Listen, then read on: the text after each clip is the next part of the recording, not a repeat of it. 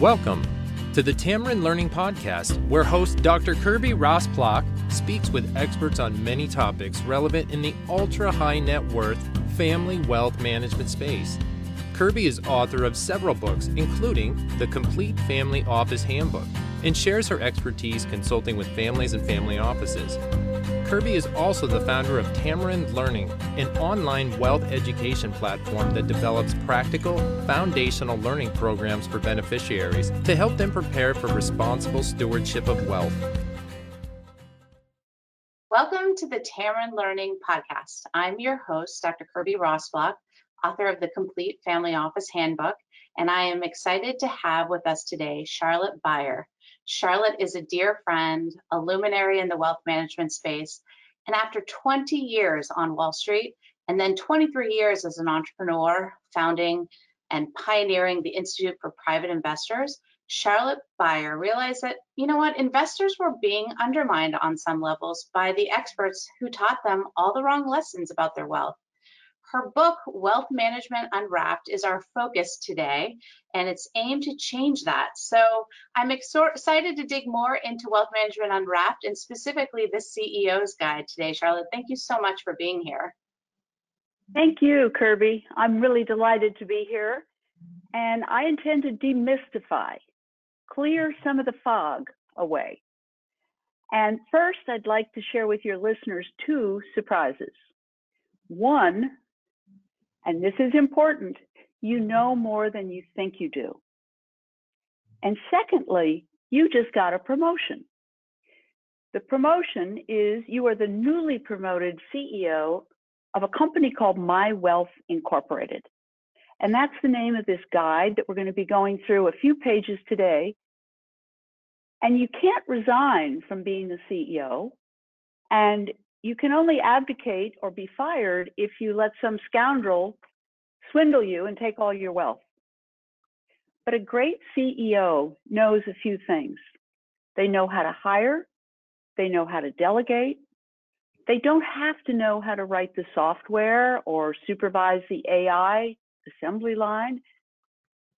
What they really need, and many studies have supported this, is they need to have self-knowledge.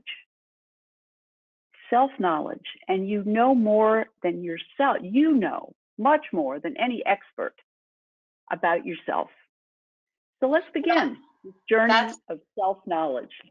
That's certainly the truth. We all know a lot about ourselves, but then there's many things that we sometimes maybe overlook. So I'm excited to dig into your guide today because this first page focuses on some interesting concepts around the purpose of wealth. Maybe you can walk us through this exercise and why it's so important to consider at the outset.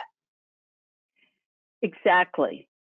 Imagine if you were taking a cross-country trip. You would never leave without your GPS or Waze or whatever software you're going to use to get you where you're going.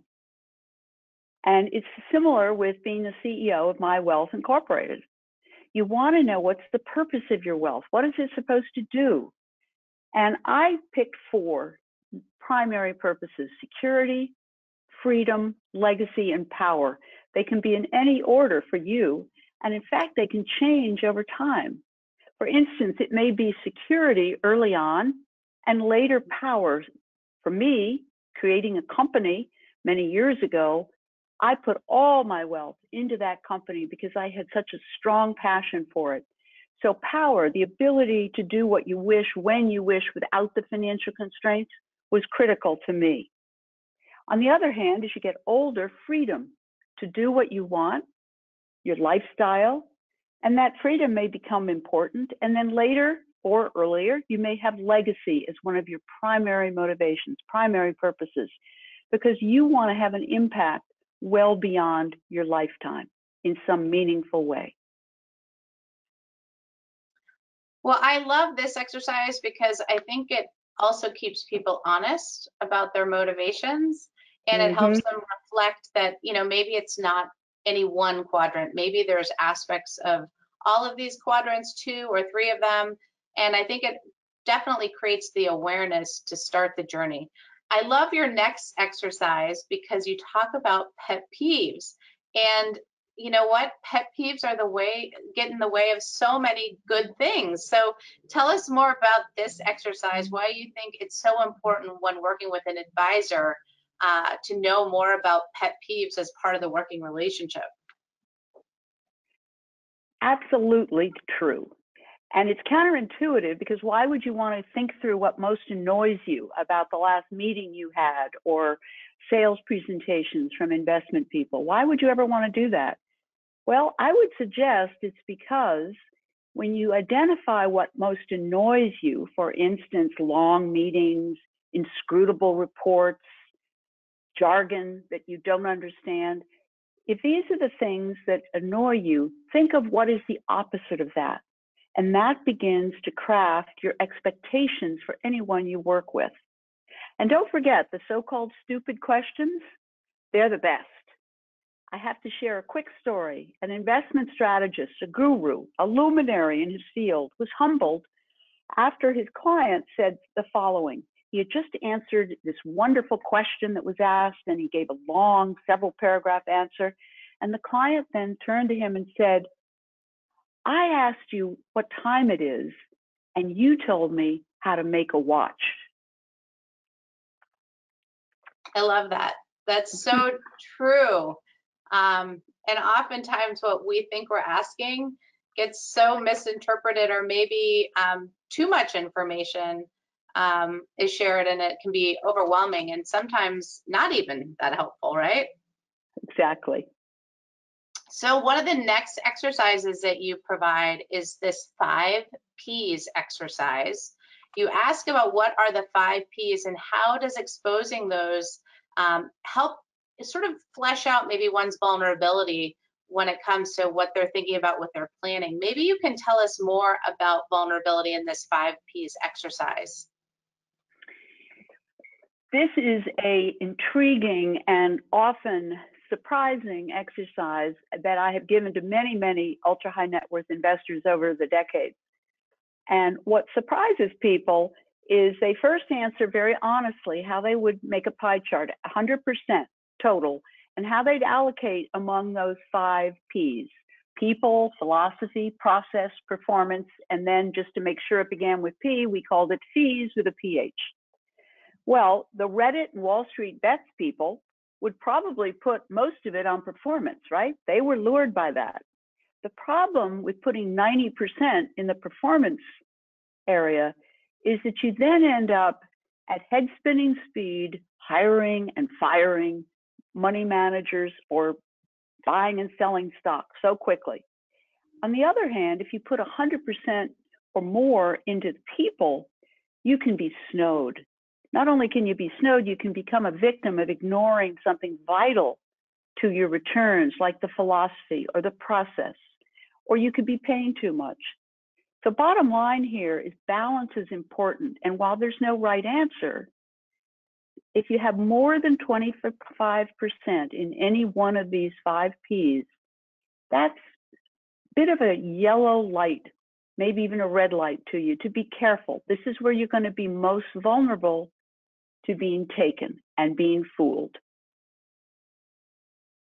I think that's great wisdom, because maybe that you think that's your emphasis, but you might be, I'm hearing you say, overlook some of these other Ps that could actually help you actually find a really honest, balanced, and fair advisor, especially if, you know, they might be compensated in different ways, or you might be too focused on the return or the performance and not sort of understand the bigger implications. I think this is a really powerful exercise. I love this workbook too, the CEO's Guide, because you've also given us a quick assessment. I think this is a beautiful little assessment to help individuals look at their investment knowledge, sophistication, their understandings of control. Tell us more about what you think this helps an individual learn about themselves. It's a very simple exercise where you just circle the number that best reflects your answer. But it's not so simple to then plot yourself on the next page to see the quadrants. So you're learning a little math at the same time, which of course is always helpful. And here, when you end up plotting yourself after answering the questions, you may be surprised to find out, gee, I'm way up here or way down here in the lower left quadrant. And what that shows you, perhaps, is that you are going to be extremely vulnerable to the slick sales presentation, the appealing brochure. And what really is most important here is looking at how much need for control do you have and what level of knowledge or sophistication do you have. For instance, let's say that you are a self-directed investor. You really love it. So you're capable, maybe you're a little overconfident. You're a do-it-yourselfer. You have a high need for control and you have a high level of knowledge and sophistication. Well, here's the problem. As the late, great Peter Bernstein, who was a great writer on risk, said, the biggest risk you take is when you're certain of the outcome. So being up in that upper right-hand corner of the quadrants might make you feel proud and happy. On the other hand, it's probably a good idea to get that check and balance from an advisor or someone on the investment committee. On the other hand, if you have a high level of sophistication but a low need for control, it goes into what I call the people like us syndrome, which means that if they belong to the same clubs, if they look like me, they talk like me, they have the same political views, I'm going to think they're great and I'm going to stop paying attention to what's happening in my portfolios. So this chart really just helps you see where you might begin to see areas where if you are a self-directed investor, you might want to temper it. And if you're someone who just totally delegates, no good CEO delegates without some form of control or report coming back. Well, I just think this is a really cool tool.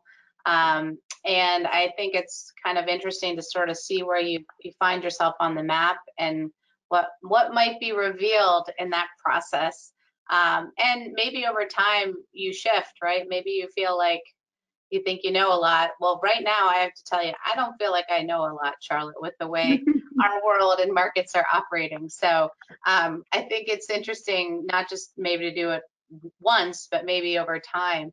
There's so many great aspects of this workbook. I know we don't have time to get through it all today, but I'm so excited that you're allowing us to share it with those that are listening in today. You can get a snapshot as I'm scrolling through, but I'm going to actually cut to the end because you provide some amazing, great takeaways, 10 principles, in fact. And so I wanted to sort of focus for the time that we have left. Maybe you can share more about these 10 principles of principle, very clever, and what you most want to reinforce to those that are listening in today. Well, it may be somewhat of a surprise to you, Kirby, that these principles of principle are not original with me at all. These came from listening carefully over decades to nearly 3,000 ultra high net worth investors, whether they were members of IPI or students attending the private wealth management program at Wharton. And what I listened to is what was most successful for them. What did they see as contributing to their real success as managers of their wealth, as CEOs of My Wealth Incorporated? And what I found is that they learned how to partner. Just as a CEO needs to engage, the employees can't just be autocratic and get what they really need. So the 10 principles are from watching the most successful CEOs of My Wealth Incorporated. And I would underscore 5, 6, and 7 as the ones that often I found investors forget. In other words, insist on communications that really work for you. You're the boss. So defining the ultimate outcome you seek, measuring it in ways that you can understand, not rows and rows and rows and rows of numbers on Excel, and insist on it being consistent. Think about this. What CEO would accept a report from a department, let's say it's the software or AI department, that was totally unintelligible to that CEO. She had no idea what it said.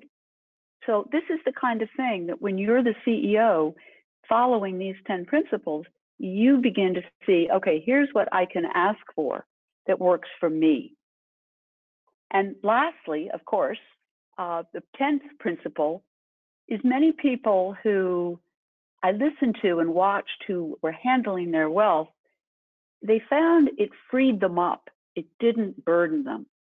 Learning enough about yourself and going through some of these exercises in the workbook frees you up. So whether you're an artist, a scientist, a poet, you actually find you have more time to do those passions rather than less. Well, this is so helpful and so insightful. Personally, I know that one of my first jobs was as a securities trader through the tech bubble. And I'll tell you, Charlotte, it was a humbling experience that kind of brought me to my knees and made me realize that being on a trading desk was not my passion. It was something that I thought was exciting, but the adrenaline of the ups and the downs and clearly getting through the tech bubble made me realize that I was not the best to have my finger on the pulse of managing my own wealth. So I think it's incredibly insightful, the guide that you have, the book that you've shared with us today, Wealth Management Unwrapped, here on the Tamarind Learning Podcast. I'm so thankful to have you as a friend and to have you here sharing your wisdom. It's a great day. You've made the world that much better. So thank you so much, Charlotte Beyer, for being here. Thank you to all of our listeners who have listened in to the CEO's Guide and Wealth Management and Unwrapped. And with that, I bring our podcast to a close. Thank you, Kirby.